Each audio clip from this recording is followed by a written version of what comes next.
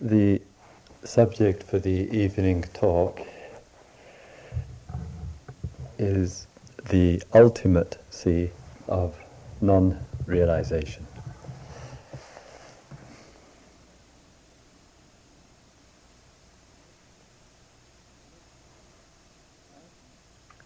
As human beings, and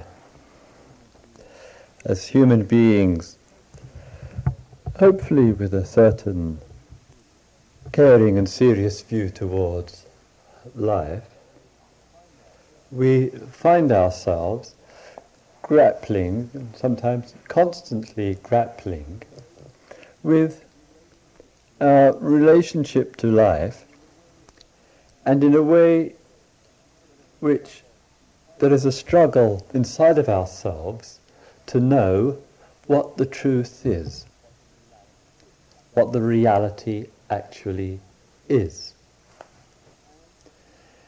And we might say in this struggle it has taken two primary modes, and each one has felt to be extremely important in its own way. And one of them has been the scientific mode, which, with or without instrument, has endeavoured to look into things, look into particulars, and try to understand what they are and how they influence and affect each other. And there's a willingness and a determination there to get down to the very bare of barest actualities, to get to the root of things, what this world really is made up of. And this inquiry and exploration, though taking similar forms and dissimilar forms, we might describe it as primarily the scientific mode. The insights and the discoveries and realizations of this mode has affected enormously, both directly and indirectly, human consciousness, and as a result of some of these discoveries and realizations, the world of its particulars and what is around us has in fact become manifest.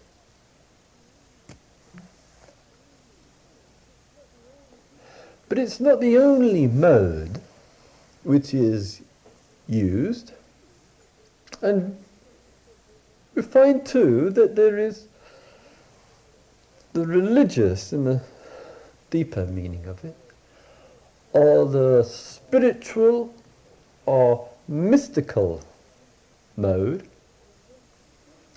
in which there is the same urge to break through the apparency of it all and to see whether through that one can come to the root again, the ground of things, the fundamental reality, and abide there, or at least be fit to receive it, to be ready and receptive for that. And with that, it has been said that such a realization unlike in the scientific mode, which may not directly affect the scientific consciousness as such, has on the individual, in that realization, a dramatic impact, in which there is a discovery which not only affects one's intellectual powers, but affects the heart in such a way that out of it comes goodness and love and kindness and care and the human virtues which we appreciate insofar as the virtues of others affect us day in and day out. And we might say, to quite some degree, that equally the way that this world is and shows itself has been and continues to be influenced by these religious realizations. And we might put that, because the mind and the condition and state of the mind is so significant, we might put that into the field or into the area of the psyche. The psychological, in using the word psychological in its broadest sense, the psychological experience which has occurred for somebody, in which the ground has been discovered, or the source has been discovered, or the greater has been found, and the person is never the same since, and showing itself in those qualities of heart and mind I referred to.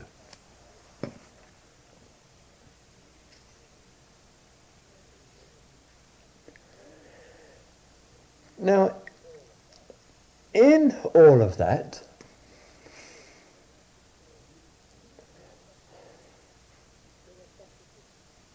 there are suppositions. And we might say with it that the various views which occur and the impact which is listen, various realizations which occur and the impact which it has on one's life at the psychological level or at the scientific level, no matter how deep the experience is or insight is, and no matter what the outflow of it is in the relationship to life, doesn't in fact prove that the mind, scientifically or psychologically, has realized the reality.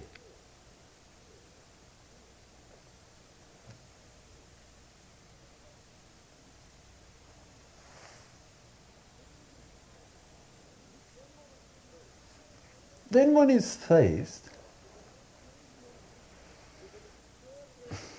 with an extraordinary difficulty.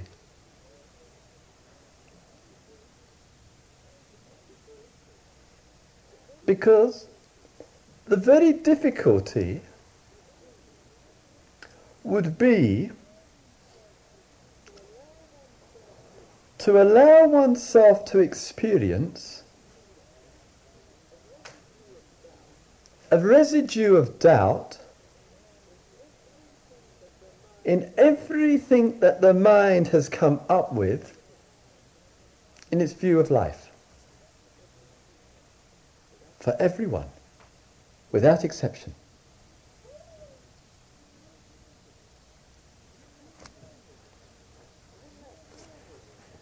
And in that murmuring of that doubt which is taking place, one is basically willing to walk the difficult tightrope in life of not giving ultimacy to any kind of realization or event or insight.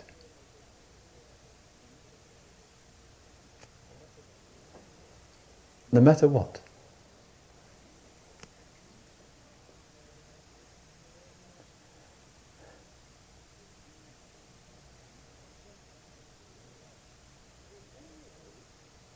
And then inwardly, spiritually, that's the heart, existentially, as a human being in existence, and psychologically, the totality of our inner life. We're in a very awkward state. Because that might mean for us that if that doubt murmurs on, we just go back into the field that's familiar. The everyday and the ordinary and the variety of particulars.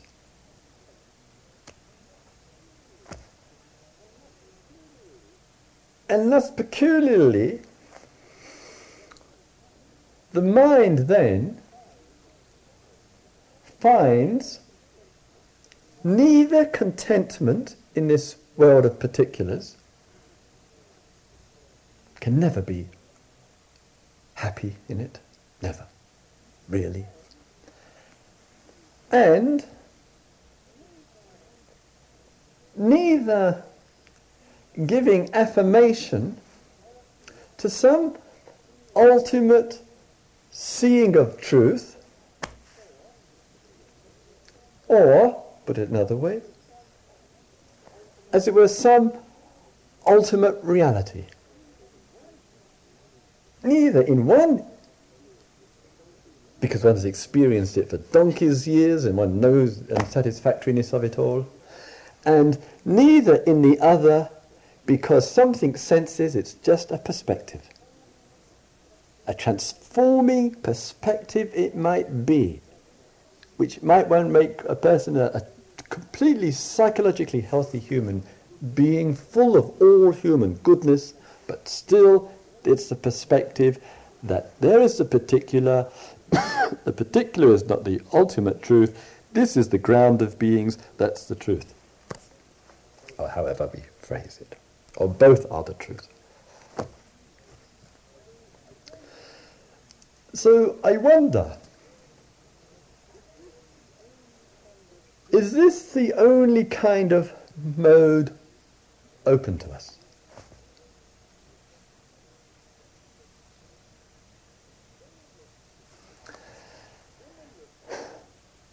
Then one looks again, meditatively and care and so forth,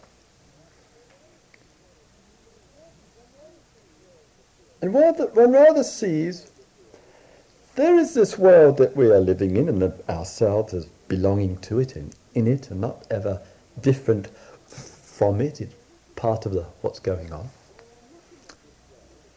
And in our looking at this world, as we make contact with it, we see again and again the difficulties, the conflicts and the pains, and we wish to dissolve them, be free from them, in order to see more. And so as serious human beings, we engage in the approaches to see through in order to see more. And we do see through problems and difficulties with observation and working on them, etc., etc., etc. And as a result, this mode becomes the way, the way to find the reality, what it really boils down to. But if we give consideration to another mode, and rather than seeing this is the problem like the world is, the problem like the problems of our mind and heart, the problems about realizations and what they mean and the flow on and the flow out of. If we look perhaps in another way and say, perhaps the difficulty is not so much in these areas and the perspectives and the views and the perceptions which we discover, but perhaps the real problem is there in the very forms of language that we use and what the words and the concepts and the ideas come to mean for us. Not in the experiences, not in the nature of the world, but rather in the way the language that we are using sets things up. Really sets things up.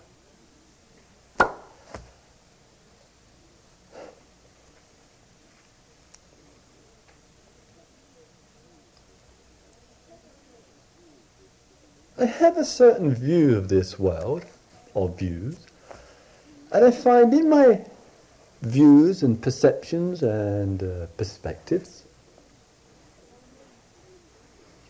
I find them useful and constructive and helpful. I have the view of change, and changes are taking place, and that contributes to my psychologically letting go and not clinging so much.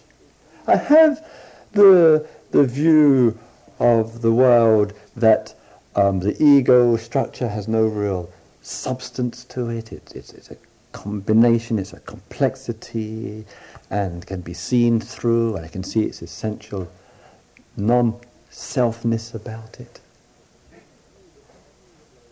I have the view that life is flowing and ebbing. I have the view that life is together and is unity and is one.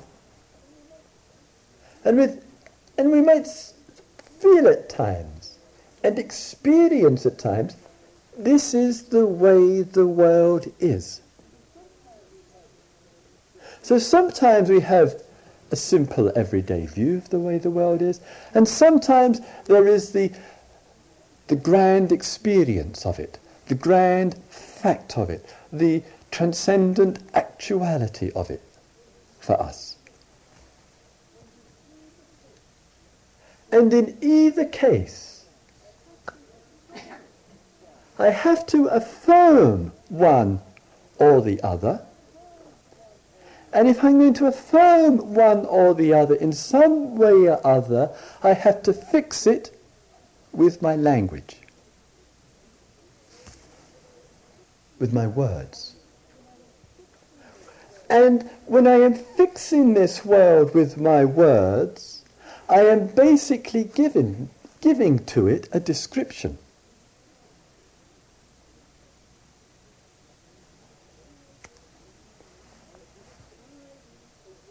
I am describing a way of looking at this world.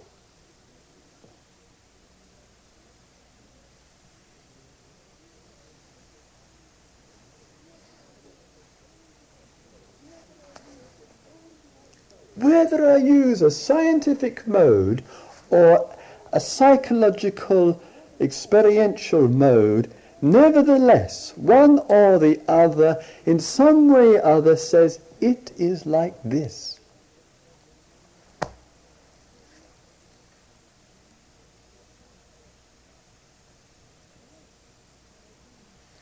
And then I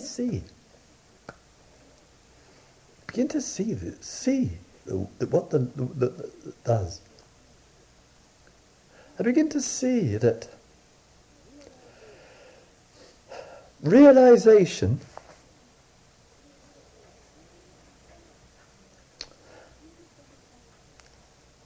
maybe it doesn't matter. maybe is unimportant, completely, ultimately, actually, factually unimportant.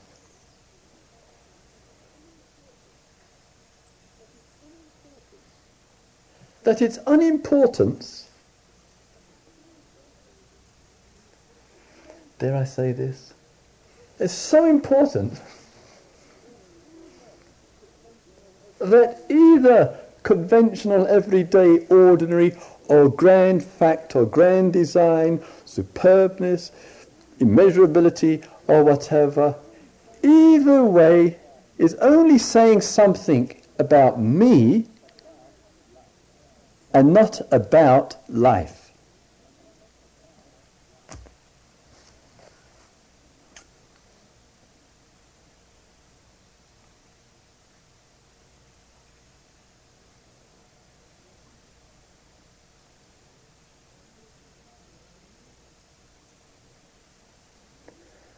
Then I look into all of this and all this, whatever it is.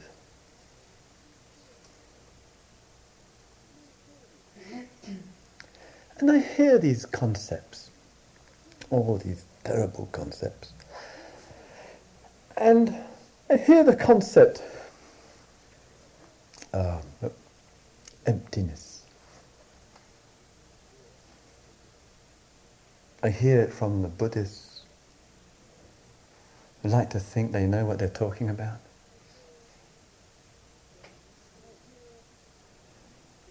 And I hear them use it, and they speak of it as like this is the way the world really is.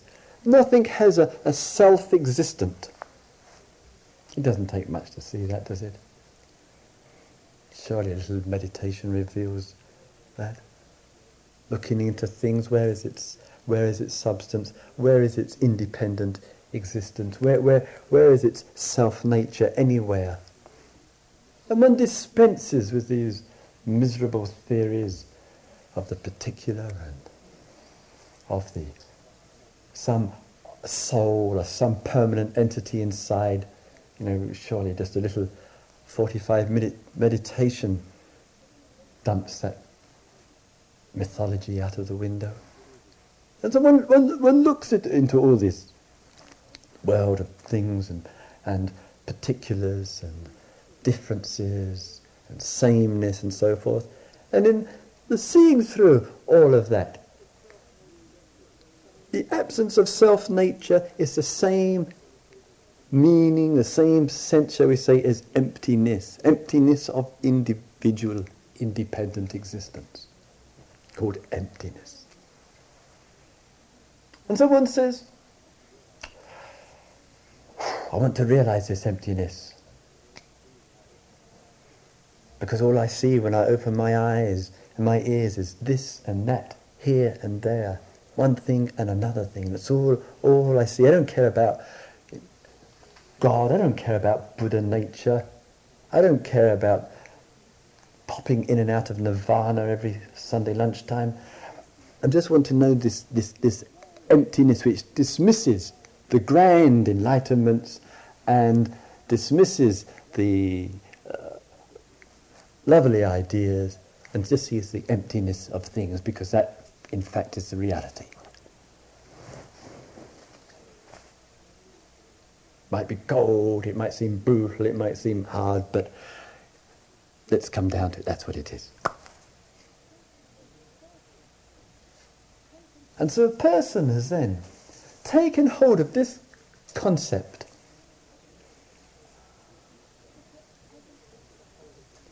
or perhaps hasn't taken a hold of the concept, and goes from non-realization to realization, and with it puts out intellectually, psychologically, scientifically, emotionally and spiritually the nature of emptiness as this is the way that it is. And thus it fits in all the areas and one can feel very comfortable. Scientists can't object to it, religious heart and mind can't object to it, the spiritual can't, the psychological can't. And then one has got it.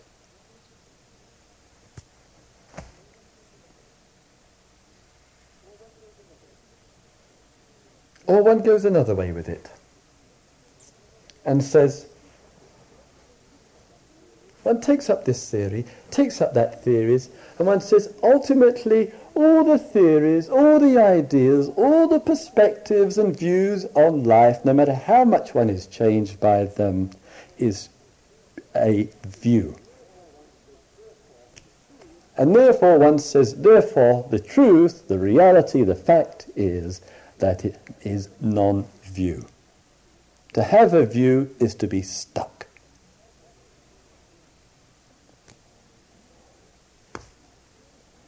And that this appeals to the mind. It appeals to the mind because one says, well, that's yes, yes, yes.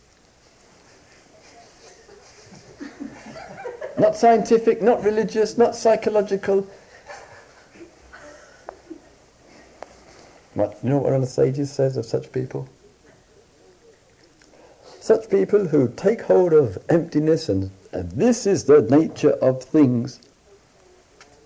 Such people who take hold of no view as it.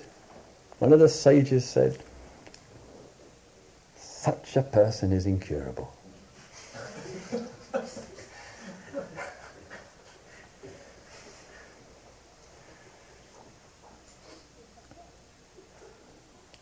So perhaps in our inquiry and in our looking and exploration into things, perhaps the emphasis, as I mentioned, must come off this so-called world.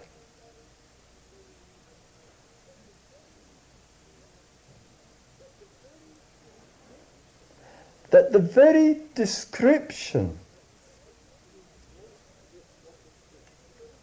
makes it what it is. It doesn't create it, it makes it what it is.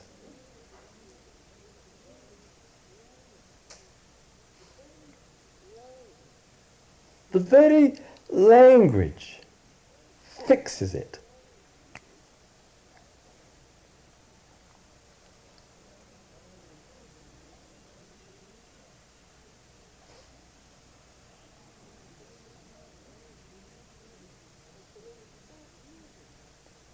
And so when we start using it, and we say, this is, the world is, we give it that isness. We give it that suchness.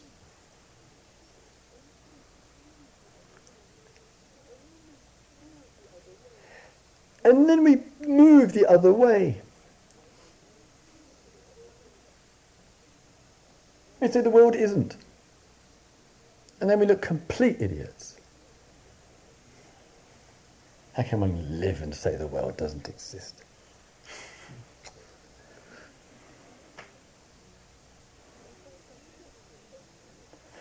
And so perhaps emptiness is not really saying anything about the world. It's saying something about the language.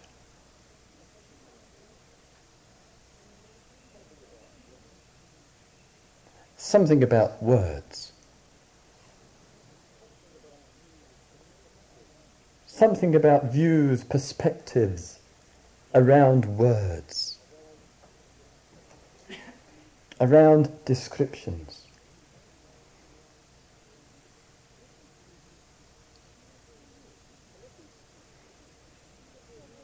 And if we see, if there is, let's say if we see, if there is an emptiness in all this language,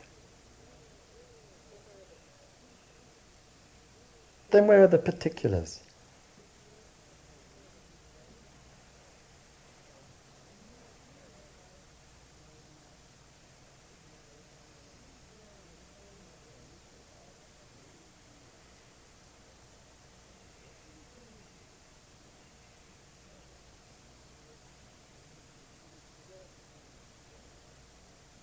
So where is the coming and the going?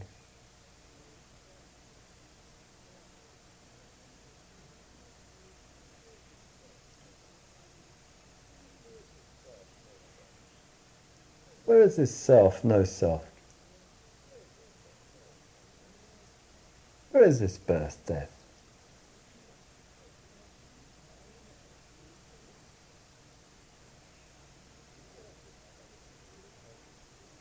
Where is this ultimacy and ordinary?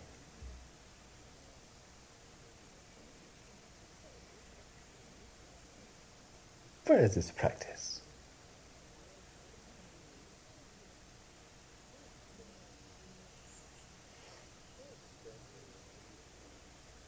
Where is this going from this to this?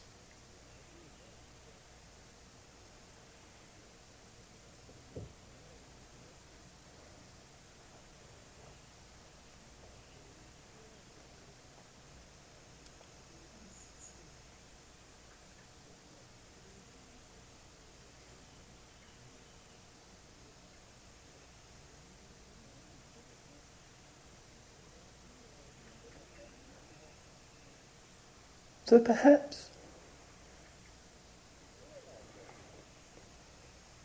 realization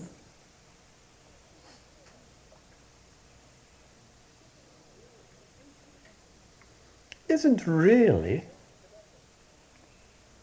saying anything about anything.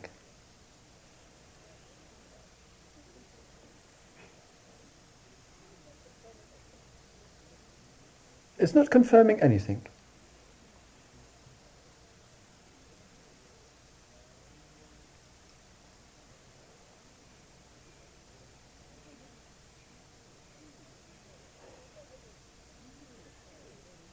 And if one has a view in any way, either in the past, what I have realized,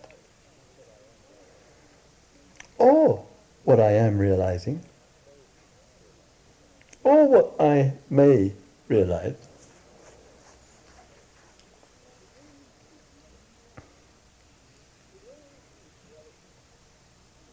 it only gives reality to the problem.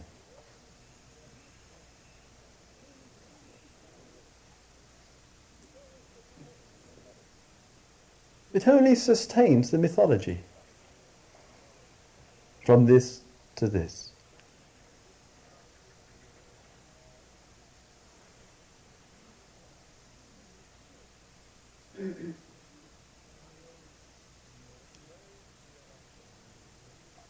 No realization.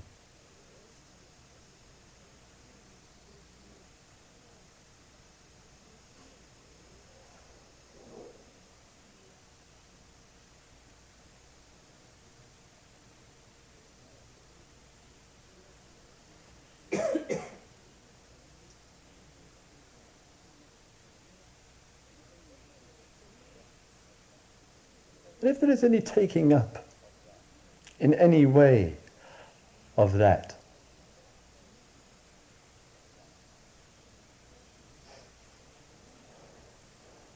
stuck,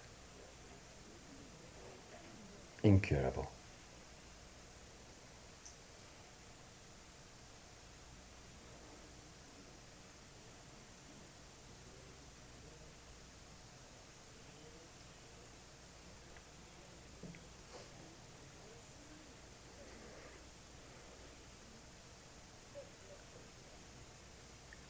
In such not taking up,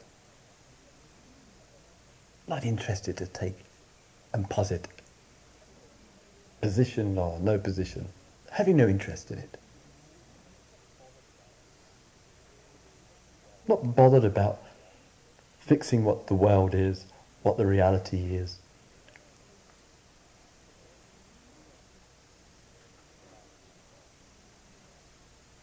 The mind becomes peaceful.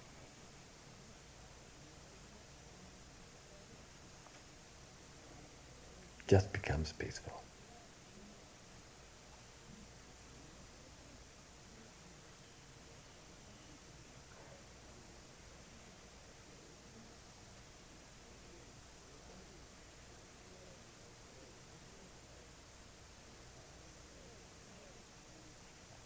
one is not fooled by science, by experience, by events, and especially by language, by words, by concepts.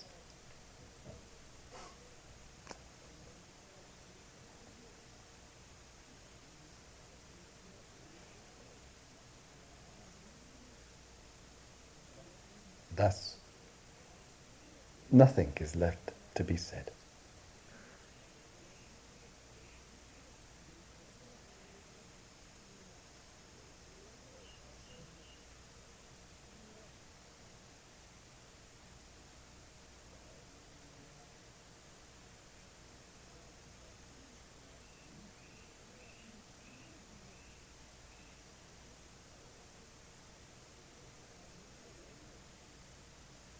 May all beings see, may all beings live, may all beings be.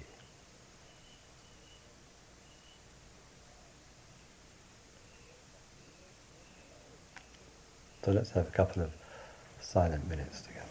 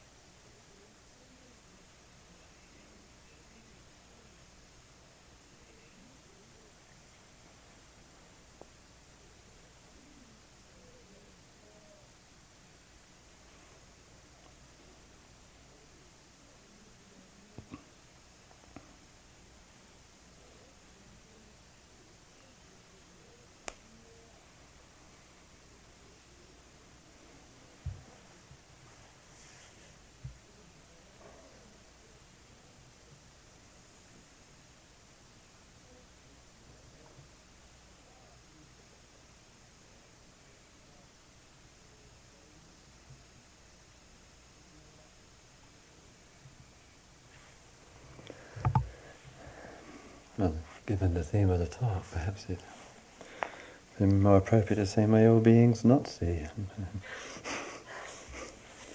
So, this period now is the sitting, walking, meditation, and we have a group sit in half an hour.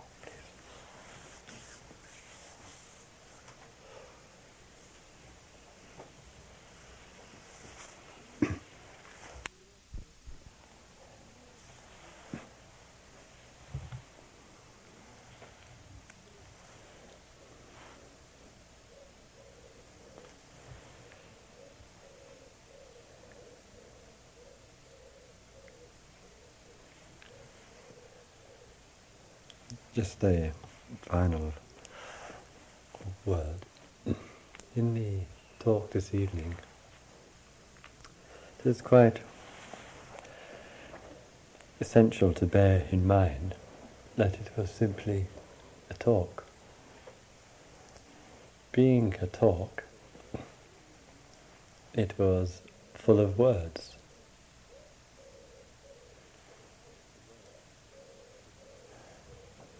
the words were just words,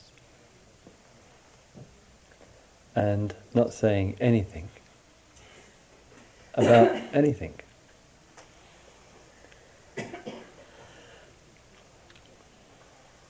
So in sitting and listening,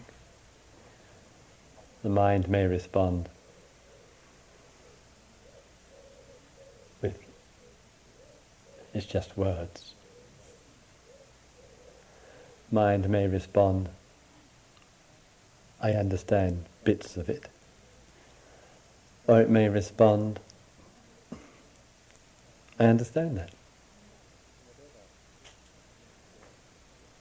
And whatever the response to it is just the response to it.